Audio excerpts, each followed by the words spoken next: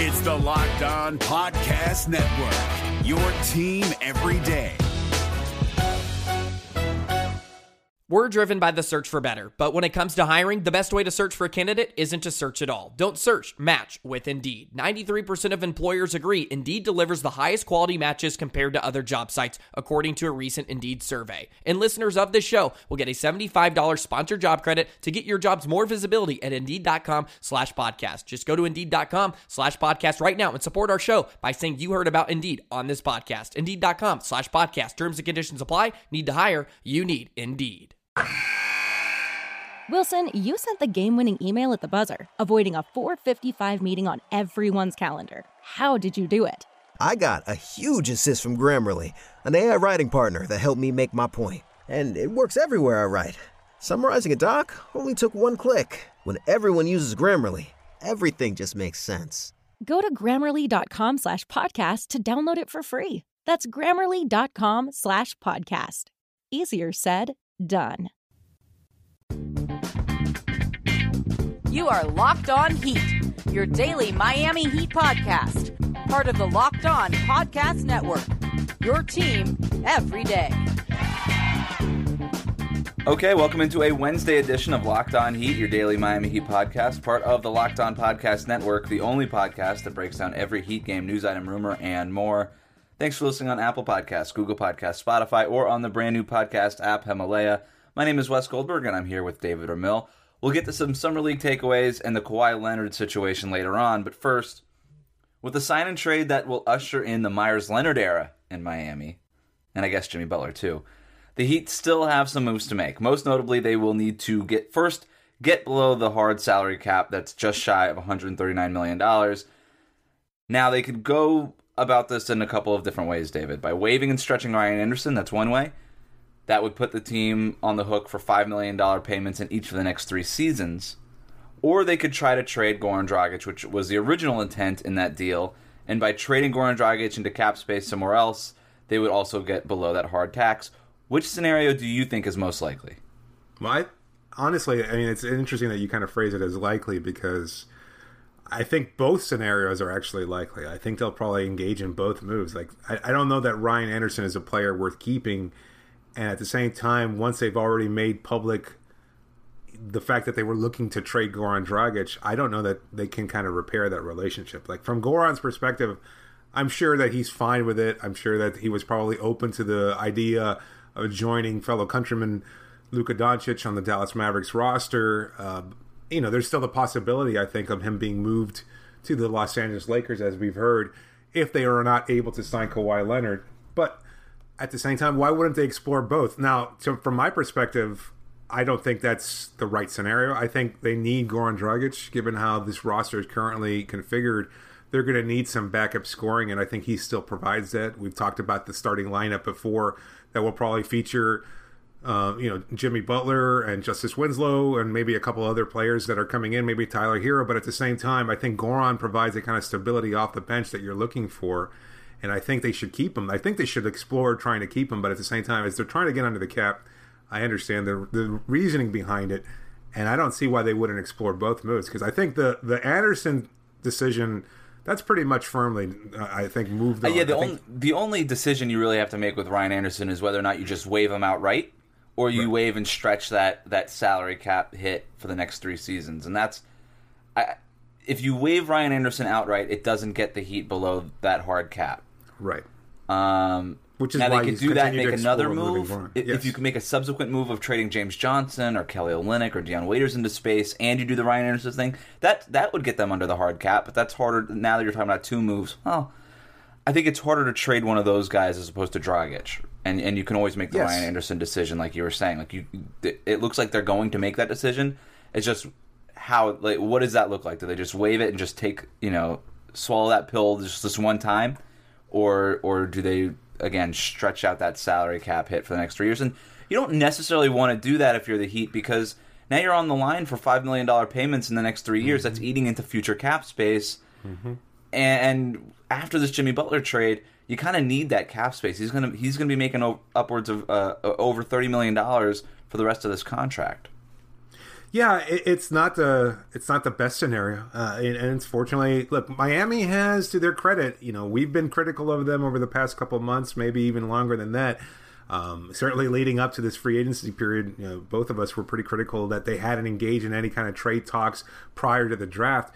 But I mean, they were able to move Hassan Whiteside. I mean, it was not the smoothest transition, but at the same time, they were able to move Whiteside's contract. So you look at Johnson, you look at Waiters. And I'm sure that they probably have explored trading either of those deals over trading Goran Dragic. I think the problem is, of course, Goran's contract is expiring at the end of the season, so it's much more acceptable for a lot of teams to take that contract on rather than taking on Johnson or Waiters for the next couple of seasons. So I don't know. I'm not sure. Again, where do you stand on that? Because do you think it would be better to keep Goran on the roster given his scoring ability and the fact that he's comfortable with his system? I almost wonder if it would be... What would be the price of trading Goran Dragic now? Because the Heat don't really have any leverage. And Goran Dragic is a useful player.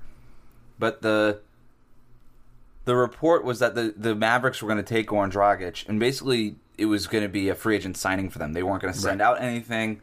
They could just absorb Dragic right into cap space. And this is cap space that, by the way, they still have. Sure. But the Heat weren't going to get an asset for Danny Green, him. right? I mean, that's the talk, anyways, that they're looking to sign Danny Green into that space.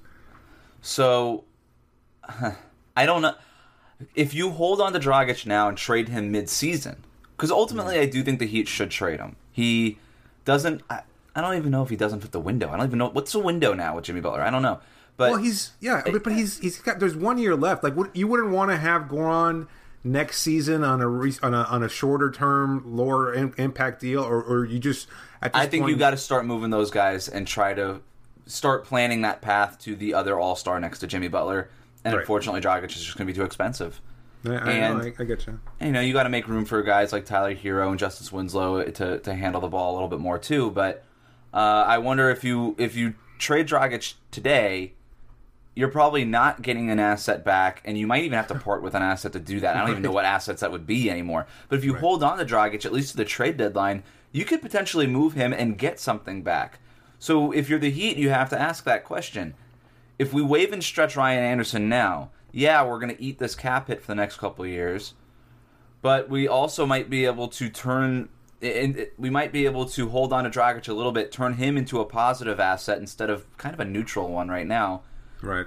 And get something back that might be worth that $5 million hack. And I don't know. They kind of have to do that calculus. But I do think... I still sort of think that Dragic ends up in Dallas. Because Danny Green, you mentioned his name. And it seems like Dallas, the Lakers, and the Clippers. These are all the teams with cap space that could still absorb Dragic. They're waiting on Kawhi. And Dallas has no chance at landing Kawhi, but they do have a chance at landing Danny Green, and Danny Green is waiting on Kawhi. So the teams with cap space are all waiting on Kawhi's decision. Right. One of these teams, and it sort of feels like the Heat are too, right? They're waiting on Kawhi's decision. We'll talk about what we think Kawhi is going to do later on in the show, but in an indirect way, there's a lot of teams waiting on Kawhi's decision in an indirect way, and one of those teams is the Heat too, because whatever one of these teams don't get him, they could look at Dragic and be like, you know what? 1 year to him?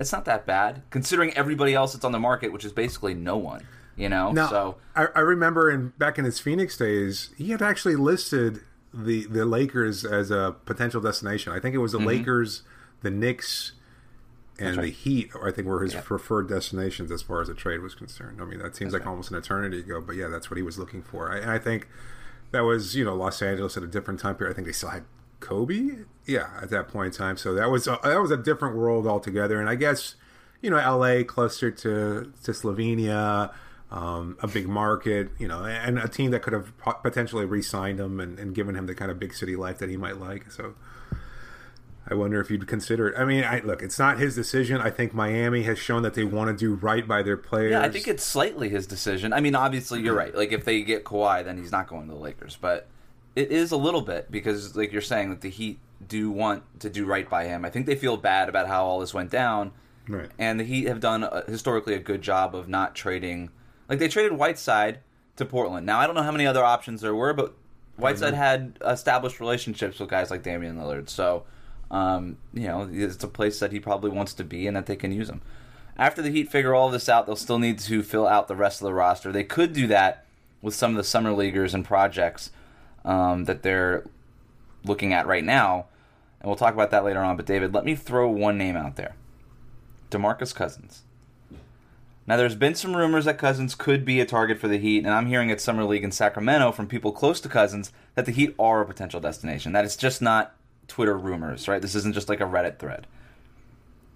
DeMarcus Cousins people seem to think that the Heat are a real possible destination, and that the interest, at least from Cousins' side, is very real. Now, with Whiteside gone, do you think that the Heat should consider signing Cousins if they could get him for something like somewhere near the minimum? Well, now we should add that Cousins' side is changing daily. Just earlier today when we were recording this, he fired his agent and moved on to Excel Sports, I believe, a new agency to handle him during that's the Jeff Schwartz outfit, okay. And that is that's the agency now that has, I think, the most assets under management of any other company that deals with these things. So they're killing it right now. And I'll say this: it wasn't from his agent that was saying that. I don't want to, but sure, it's somebody that did not get fired.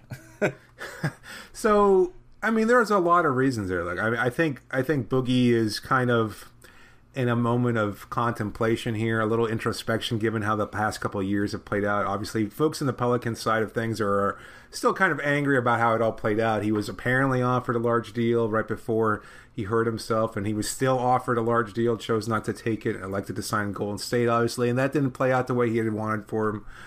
He was looking to get it. The Warriors side is sort of surprised. Like, they weren't going to bring back DeMarcus Cousins because they're transitioning into whatever this new thing is. Sure. They're pretty surprised that there is no market for him. They think that he deserves at least a market, and they liked what they saw. Well, that's a good year. starting point there. What do you think is the problem here? Because you're right. I feel the same way as the Warriors brass do, and I think you feel the same way. I think most of our listeners probably are somewhere on the fence, but like, to me, yeah, he might be going through some injury issues. He's still incredibly young. He's still able to recover. He probably will never be the player he was before, but I don't know that explosiveness and or athleticism was such a big part of his game. Like, he's a big bullying body, but he's a hell of a passer. He can shoot from the perimeter.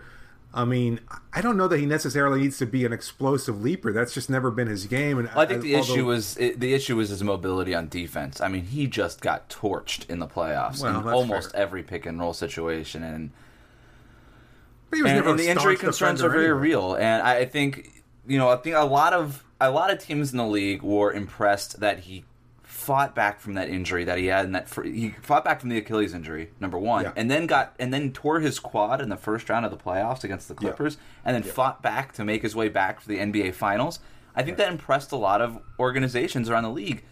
But at the same time, he didn't look right, and the injury concerns are real. And as impressed as you could be with his work ethic and just wanting to be out there, if he can't play, it doesn't matter.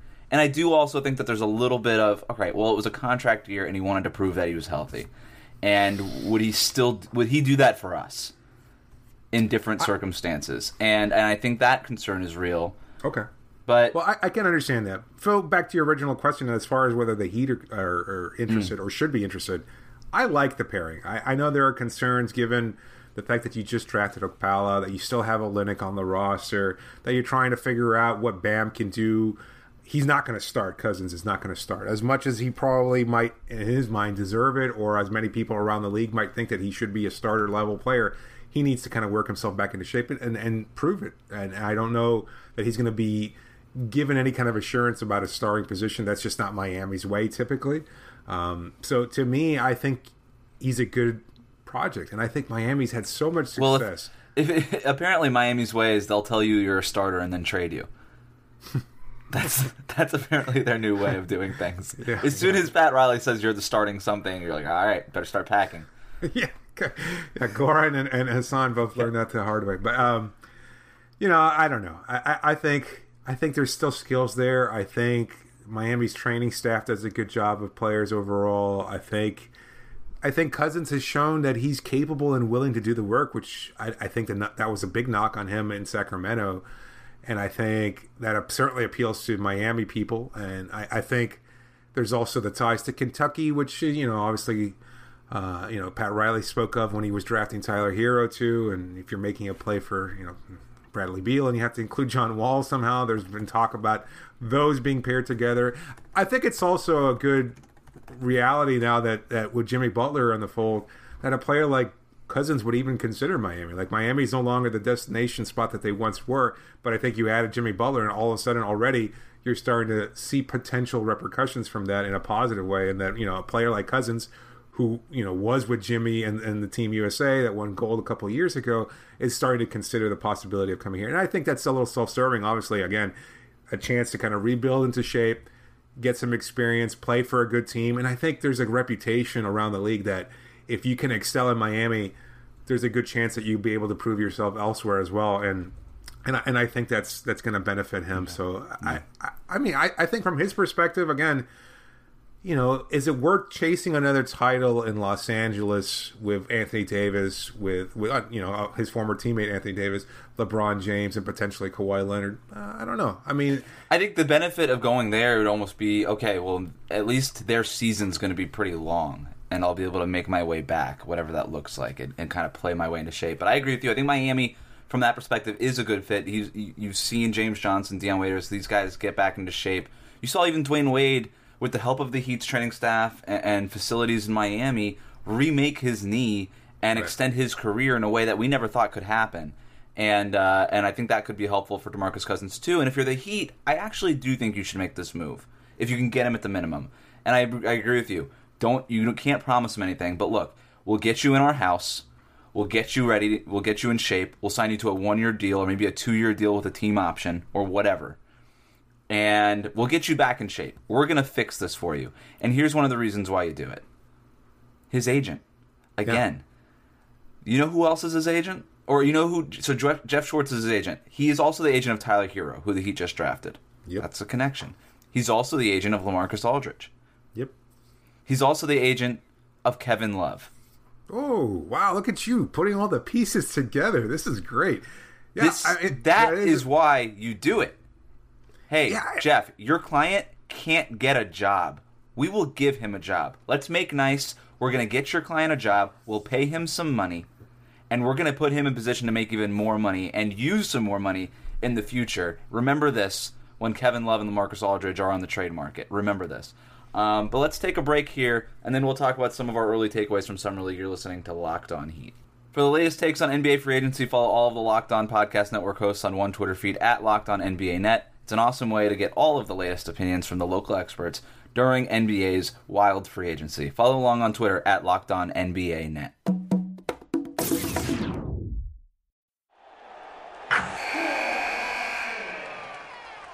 Wilson, you sent the game-winning email at the buzzer, avoiding a 4:55 meeting on everyone's calendar. How did you do it? I got a huge assist from Grammarly, an AI writing partner that helped me make my point. 96% of Grammarly users say that it helps them craft more impactful writing. Would you agree? Grammarly helped adjust my tone to navigate tough work conversations.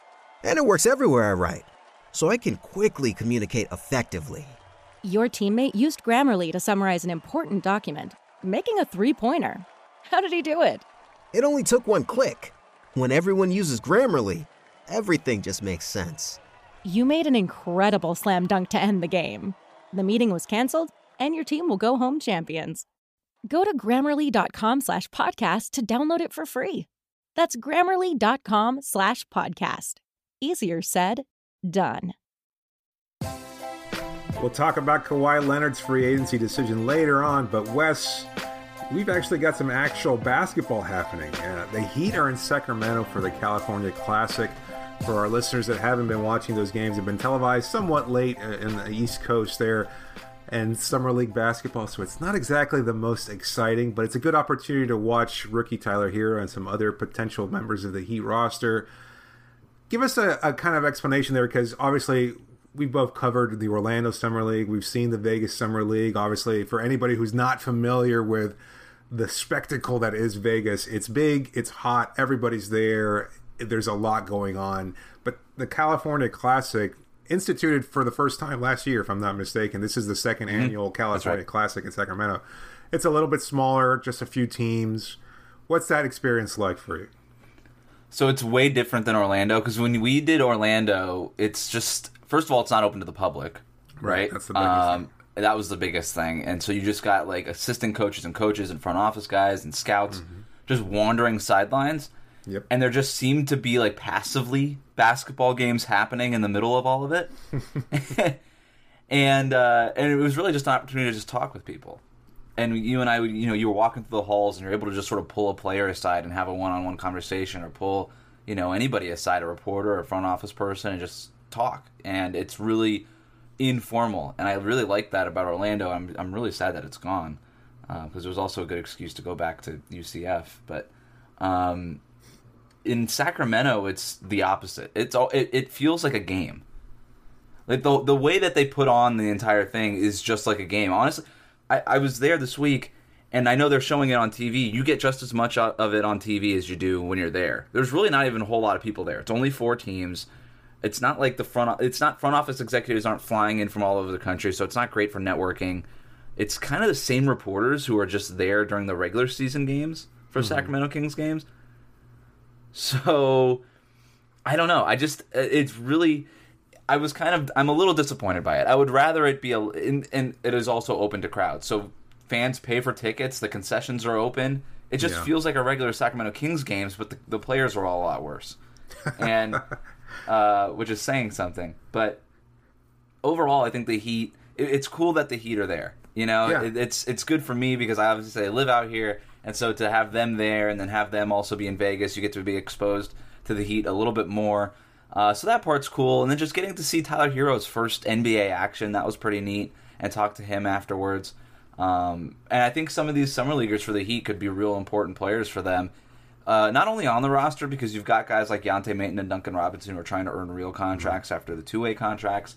But there's some guys who can be the next two-way contract guys, and then fill out the Sioux Falls Skyforce team in the G League for them. Well, it's kind of benefited Miami to be part of the California Classic, because as you were explaining to me before, their travel team has been there since last week, and they've been actually practicing with the guys on the Summer League roster, kind of building up for these games, and then they'll move on after tonight to go to Vegas and start getting ready for that action. But let's get into some of that. It's crazy, though, how much the Heat care about this. Like, Eric Spoelstra was there. He flew across the country for these dumb Summer League games.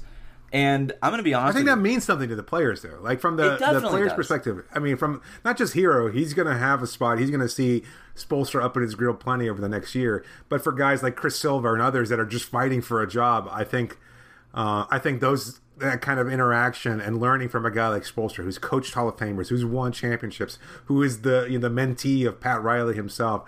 That kind of connection, I think, speaks volumes, and that's just the way that he does things. So while Luke Walton wasn't there. Luke Walton wasn't there, and he coaches the Kings. He lives in Sacramento. I mean, yes, I don't know if he lives in Sacramento. I actually really want to know if Luke Walton is moving to Sacramento. You would assume he would.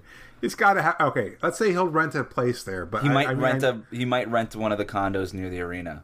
But I know that he lived. So when he coached the Warriors before he went to go coach the Lakers, when he coached the Warriors, he lived in Walnut Creek, which is in the East Bay. Right. And I know this because I would see him at the Starbucks that I used to go to every once in a while. That's random. It's super random. Really nice Starbucks, though. Well, good enough for both Luke Walton and Wes Goldberg, I think. I mean, it's got to be like that's where you're called West, isn't it? That's basically that might have been that's almost every Starbucks now. All right. Moving on from Starbucks, as much as we don't like their coffee anyway. What have you seen from Tyler Hero? I think obviously that's a big story there. We've seen him struggle a little bit. We've also seen him shoot the lights out. I think let's get into the shooting because that's the positive, and then we'll get into the negative. He kind of started off a little bit slow, wasn't able to finish at the rim particularly well, but then we see that jumper from the perimeter, and it's as wet as we would expect. Yeah, he played 2 of the 3 games, to be clear. He didn't play in that second Summer League game. He played Wednesday afternoon and actually hit some clutch free throws at the end to win that game. And so he's a good shooter. We knew about the free throw clip coming in, 93% or whatever free throw shooter. That's going to translate. That doesn't change, at the NBA level. And the shot looks really good. And I think the takeaway for me is after the first game, we were talking with Tyler, the beat reporters, and me, and one of the reporters asked him about catching off or shooting off the catch versus shooting off the dribble, because in that first game, he would just sort of... I remember Jason Williams used to do this all the time. Just sort of dribble up the court, and if you gave him a little bit of space, would just like crank it and just go. And Steph Curry has introduced that into his game, Damian Lillard, and I think a lot of guys kind of stole that from Jason Williams. He used to do that all the time, and Tyler Hero does that. Like if you're just not paying attention, you're just sort of backpedaling on defense, and you give him 4 feet of space instead of 2, he'll just launch it and just try to make you pay for it, which I love. I freaking love that. And he was making them. He made a lot of them. He made 2 of them in a row at one point, and the Sacramento crowd started going crazy just because they want to see anything exciting because it's Summer League. Right. And so we're, again, asking him about that after the game, and he's like, actually, I'm more comfortable shooting off the dribble, pulling up from 3, than I am in catch and shoot. I'm actually working on catch and shoot. Like, that's the part of my game I'm working on, which you never hear. And I was talking with... I don't think he'll mind me sharing this. I was talking with Cooper Moorhead, who writes for Heat.com. And I was like, have you ever heard that before? And he goes, I've only heard that from one person. And I haven't even told you this, David. I've only heard that from one person. Luke Babbitt was that way. And I was like, what? Like, Luke Babbitt never got to shoot off the dribble. He never had the ball in his hand. He was only catch and shoot. That shocked me. And I don't mean to turn this into a Luke Babbitt podcast, but... which is fine and would be at the top of the iTunes charts. Yes.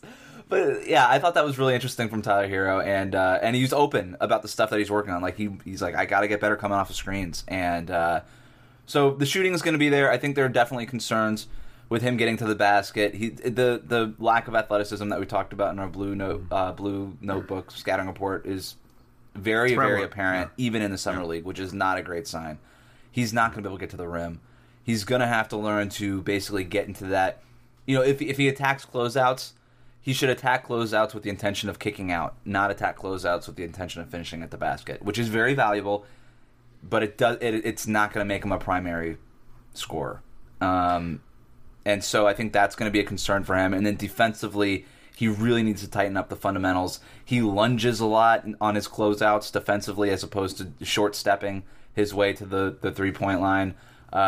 He's constantly looking over to coaches for direction. And that's okay. It was his first couple of NBA experiences with a new team. I think he's getting to learn Miami's system. Like, they were trapping. This is the crazy thing that the Heat do. They're trapping and blitzing certain ball handlers versus other players. Yeah, they're playing zone. Like, they're doing crazy stuff. And look, you got to appreciate them. But that's what Summer League's for. You're right. It's just the other teams aren't using it this way. This is why the Heat are the Heat, right? And they use this stuff. So I get that. But he's going to have to. But just even basic fundamentals, again, like closing out correctly, switching correctly and calling out the switches, communicating more at the defensive end. He needs to tighten all that up.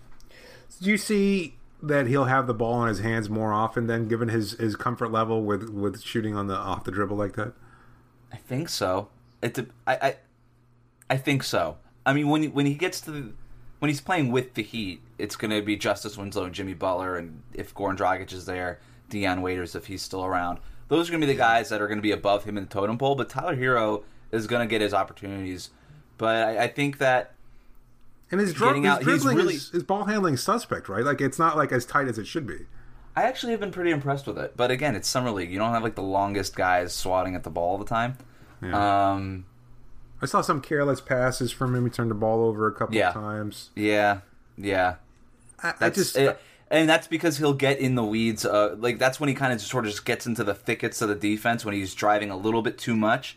He needs to be more decisive. Like, when he dribbles, again, have the intention of dribble and kick out, not dribble and attack the basket. He's going to have to figure that out.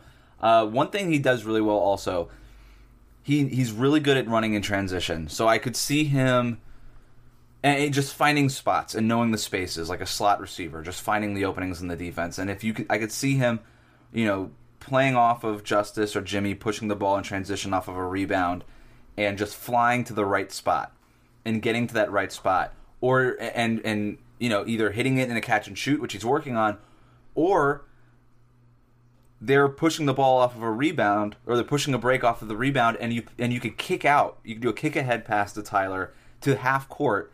And just kick ahead that transition opportunity, speed it up a little bit, accelerate it a little bit, because he can shoot off the dribble. So you kick it ahead to Tyler maybe at half court as opposed to in the corner when he flares out. You get it to him at half court, and he's able to take a couple of dribbles and pull up, and then boom, boom, boom. You've got a real quick transition opportunity, and you're generating more fast break points. I could see that being a big part of his game. Well, Hero's certainly getting a lot of opportunity, being that he's a lottery pick and a rookie, so he'll get a lot of chance to kind of continue to develop this in Vegas. But has there been anybody else in Sacramento that's kind of stood out? You've got a roster full of other guys there: Duncan Robinson, Yante Mayton.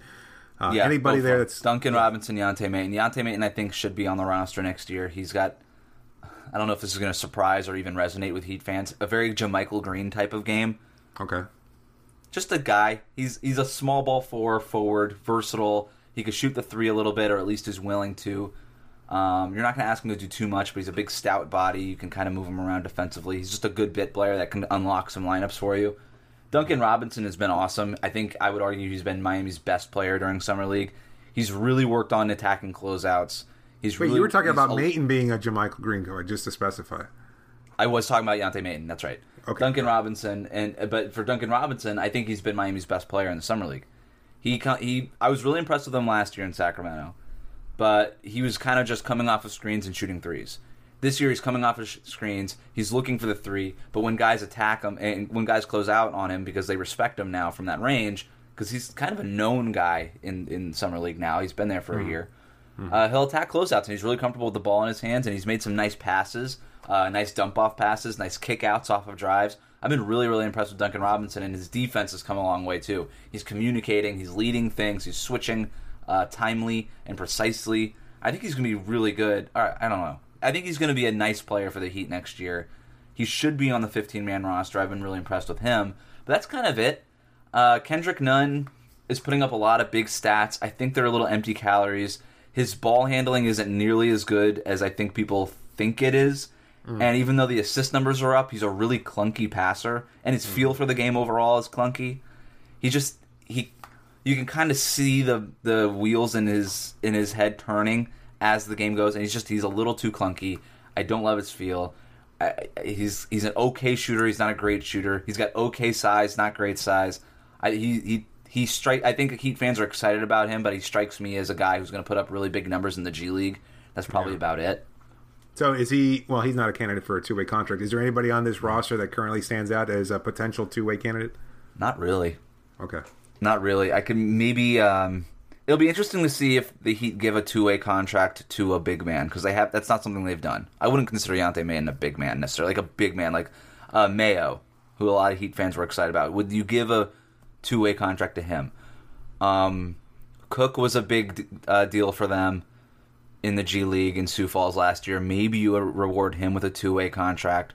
I would not be surprised if the Heat got impressed by somebody else in Vegas or even right now in Sacramento and offered one of those players that didn't make a roster a two-way. I kind of see that. I think that's where they're going to end up. Well, we're looking forward to hearing the rest of your takeaways as you cover the team in Vegas. But let's take a break, and coming up, should we get used to the idea of Kawhi playing with LeBron and the Lakers? That's next. Wilson, you sent the game-winning email at the buzzer, avoiding a 4:55 meeting on everyone's calendar. How did you do it? I got a huge assist from Grammarly, an AI writing partner that helped me make my point. And it works everywhere I write. Summarizing a doc only took one click. When everyone uses Grammarly, everything just makes sense. Go to Grammarly.com/podcast to download it for free. That's Grammarly.com/podcast. Easier said, done. Remember to listen to and subscribe to new and archived episodes of Locked On Heat on Himalaya, as well as on Apple Podcasts, Spotify, and Google Podcasts. If you're on iTunes, rate us, review us, say nice things about us. Kawhi Leonard is in Toronto. We know this because Canadian news cameras and helicopters were stalking him, spotted his plane landing on Wednesday at a Toronto airport. We're going to have, and that's where he's going to have his final free agency meeting with the Raptors.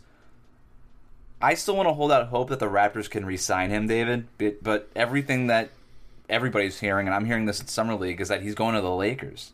And I said it on this week's Locked On NBA that I'm actively rooting against that happening just because I want more competitive balance. But if you put Kawhi, Anthony Davis with LeBron in LA, I guess you have to look at how the rest of the roster shapes up, but they're going to be the prohibitive favorites. And I kind of want to see more balance. I want to see Kawhi go to the Clippers or stay with the Raptors and make a contender out of those teams. But I'm actively trying to talk myself into it because it seems like that's going to be what happens, and I don't want to be disappointed when it happens, and I'm trying to talk myself into, okay, LeBron, Kawhi, Anthony Davis. That could be really awesome just to watch those three guys play, because I just don't want to be disappointed when it happens, David.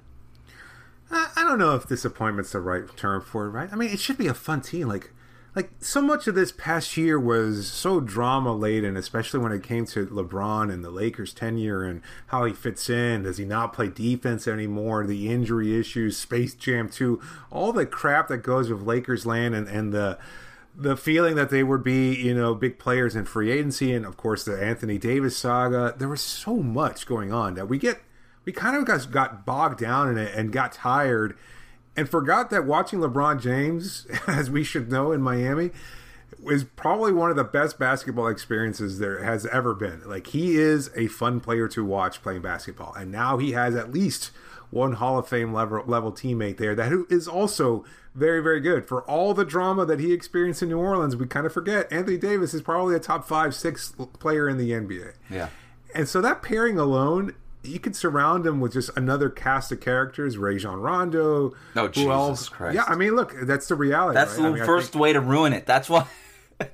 Look, but it doesn't matter because look, people probably knocked Mario Chalmers being part of the Big Four. I mean, that's they were sorely mistaken. Of course they were, but they didn't know it at the time. And Chalmers is available. Yeah, I don't know that the Lakers are willing to make that move, though. I mean, I could see it being I could see it being a good fit, but I just don't see it really happening. I think they better learn from the Rajon Rondo experience, even if he might make sense theoretically, which I don't think he would, because Kawhi and LeBron need the ball in their hands.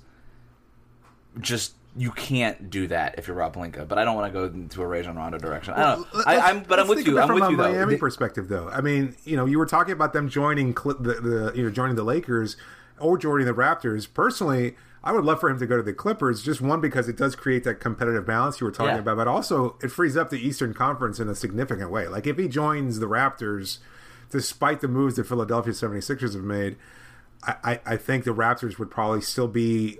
Well, that's a close three-way tie there at the top of the East between Milwaukee making some significant moves, the Sixers. Oh, I think it would clear. I think you're talking about if Kawhi leaves Toronto.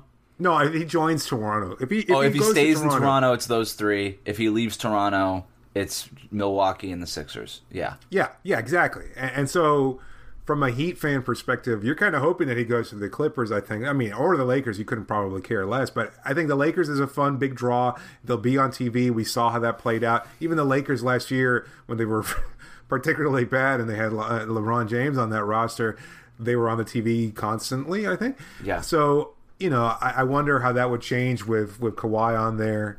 Oh, it would they would add more games to the Lakers' schedule. they would get them on TV every night. Every game would be a back-to-back. Their preseason games would be on ESPN, I think. So. Yeah, and this is what I'm trying to do, and I appreciate this. I'm trying to hype myself into it because I don't want to be disappointed when he does it. Everybody was disappointed when Durant went to the Warriors. Everybody was disappointed except for Warriors fans. You weren't? No, I was not.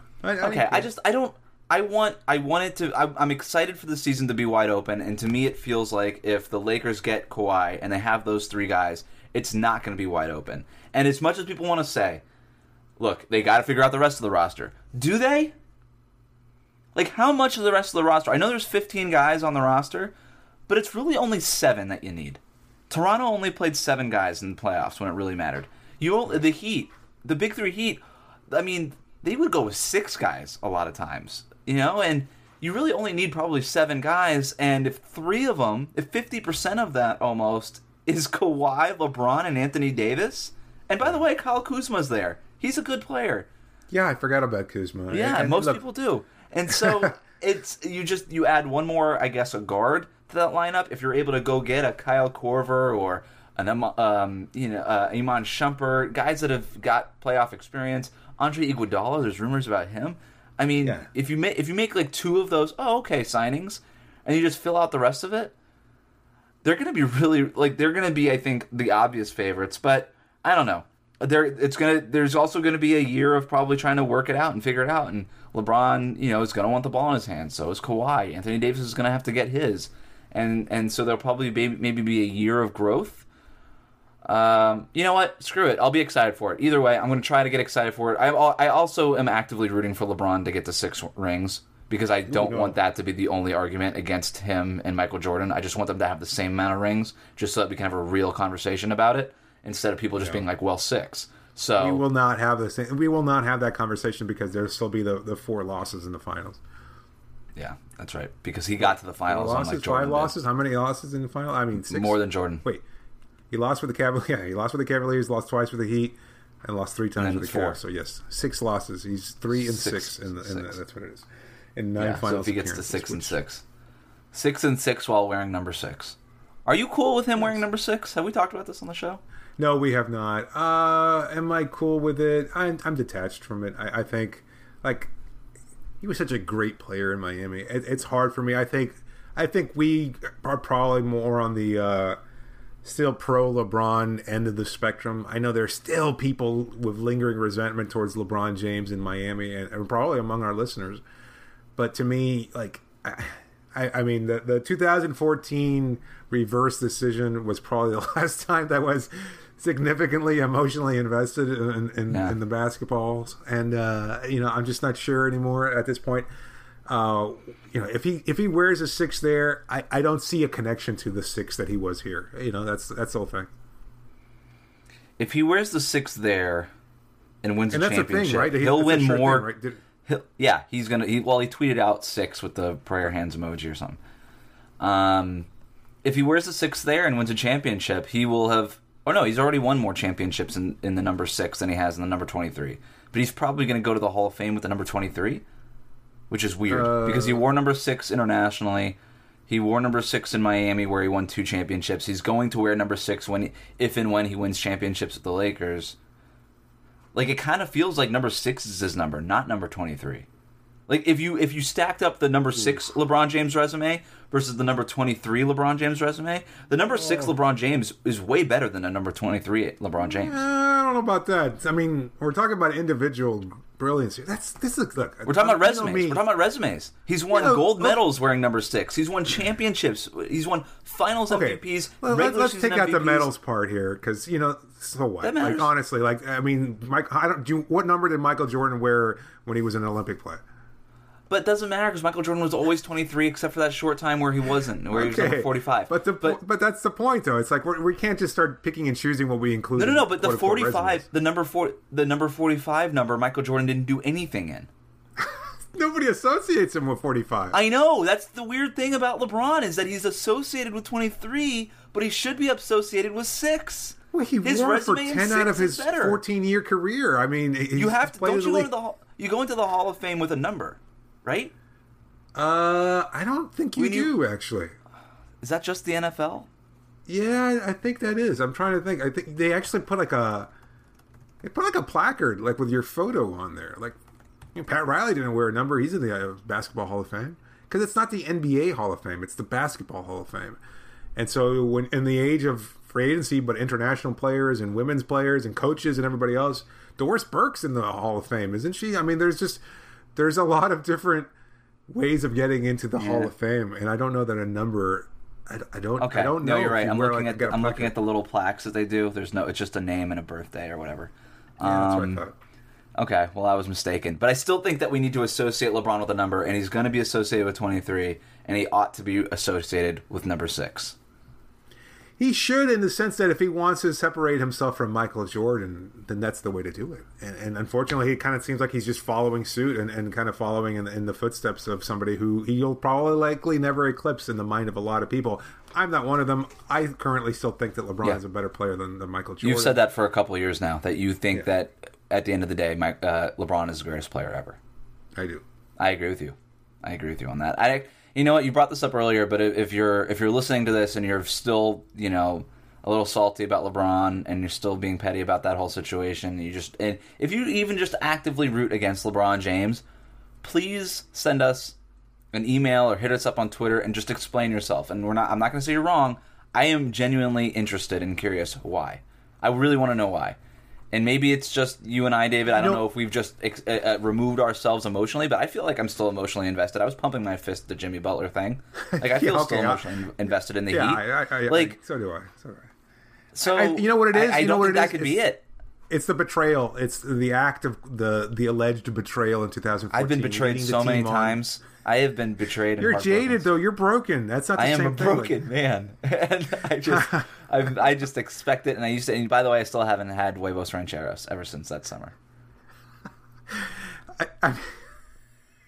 I've told that story on the podcast, and I think only 20% of people listening know that story. That actually. Tell it again. Tell it again. And we'll end the show on this story. It was the summer of 2014, and we were taking a road trip, and I was in Oregon. We were taking a road trip from the Bay Area up to Oregon, then we're gonna go to beautiful Seattle. part. Oh my God, yeah. So, we stop for we're taking a road trip. We stop for breakfast / brunch. You know, it was kind of a late breakfast at this place on the side of the road in Oregon that was actually recommended to us because they have great Mexican breakfast. Nice. So, and most Mexican restaurants aren't open for breakfast. And this place was, and I was very excited about that. I also had never had huevos rancheros in my life. You know, I'm a little salty you didn't recommend it to me when I was up in Portland a couple of years ago. I cannot remember the name, probably because I blocked it out. Okay, fair enough. So, so we're sitting down. I'm like, you know what? I've never even had huevos rancheros. This didn't occur to me. There's no reason why. I love all of the ingredients. Mexican food's one of my favorite foods. I love eggs. It's one of my favorite foods. I love breakfast food. It's a combination of all the things I love. Beans, everything. Just never really got around to it. And I'm sitting there, I'm like, I never had this before. And they're like, well, now's the time. I was like, great point.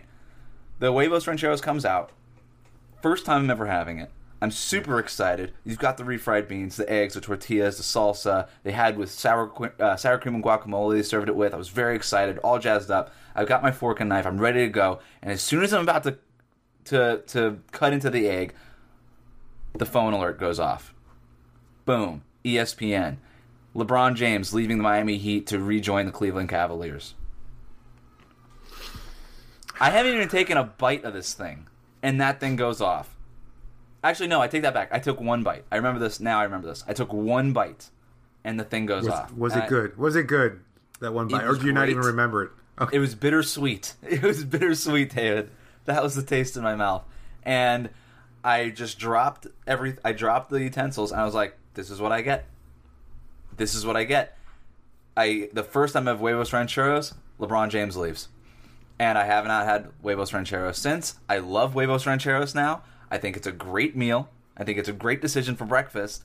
But I owe it to Heat Nation to never eat that again. Because the next time I eat huevos rancheros, I'm going to get an iPhone alert that Udonis Haslem is retiring. Or that Dwayne Wade is coming back, but he's going to join the Lakers instead. Or something crazy. Eric Spoelstra resigning from the Miami Heat. This is a start here. Come on. I think now is a clean break. It's not worth the risk. I didn't think LeBron was leaving. I didn't know what was possible. It's just not worth the risk. My phone could go off and it could say Eric Spoelstra resigning over differences with the front office. That could happen. The NBA is crazy. I don't know. I don't want to find out. Huevos rancheros are bad luck. I have taken that. I am wearing that to my grave. I will not eat huevos rancheros again, because if I do, I could let into all of Heat Nation down, and it's not. I'm not willing to do that. I am selfless. Thank you for your service. That's it for today. You can connect with us on Twitter using the hashtag AskLOHeat or email us at lockedonheat@gmail.com. We'll be back later in the week with a mailbag. Thanks for listening, and thanks for joining me, David. You know, I don't think I've ever actually had huevos rancheros. Maybe I'll try them and find out what happens. No.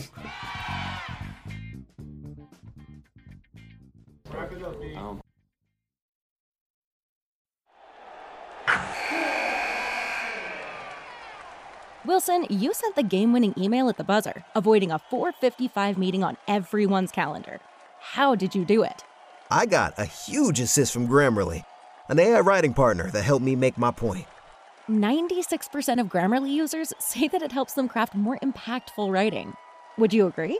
Grammarly helped adjust my tone to navigate tough work conversations. And it works everywhere I write, so I can quickly communicate effectively. Your teammate used Grammarly to summarize an important document, making a 3-pointer. How did he do it? It only took one click. When everyone uses Grammarly, everything just makes sense. You made an incredible slam dunk to end the game. The meeting was canceled, and your team will go home champions. Go to Grammarly.com/podcast to download it for free. That's Grammarly.com/podcast. Easier said, done. Hey, Prime members, you can listen to this Locked On podcast ad-free on Amazon Music. Download the Amazon Music app today.